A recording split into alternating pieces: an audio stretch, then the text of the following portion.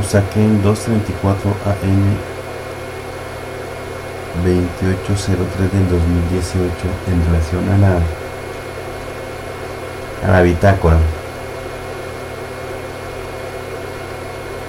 para explicar un poco cómo es que es la relación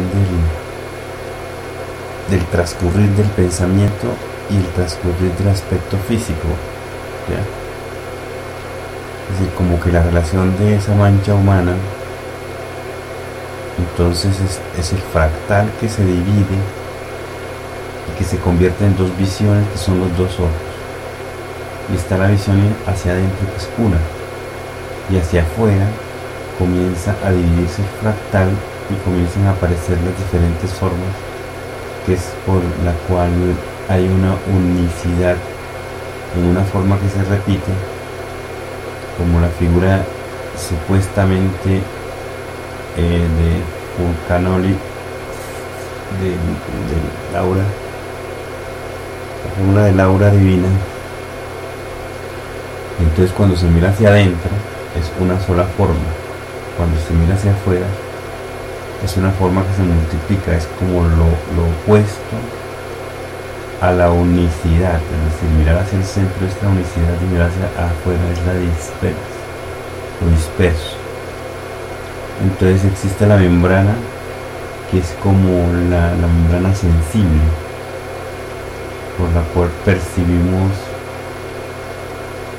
en donde se concentra como que esa atención. Entonces a partir de esa visión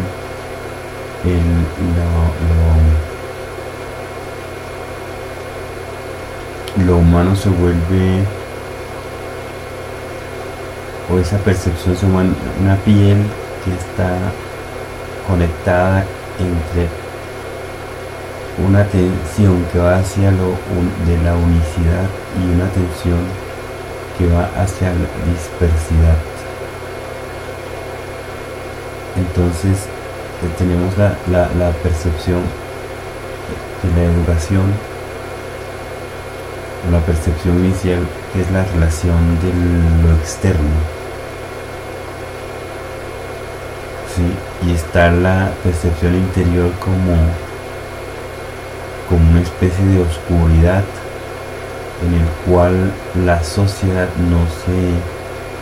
compromete de manera abierta, es decir, como que deja una membrana de fronteriza entre la relación que existe entre lo íntimo y la relación, y una membrana que separa lo externo.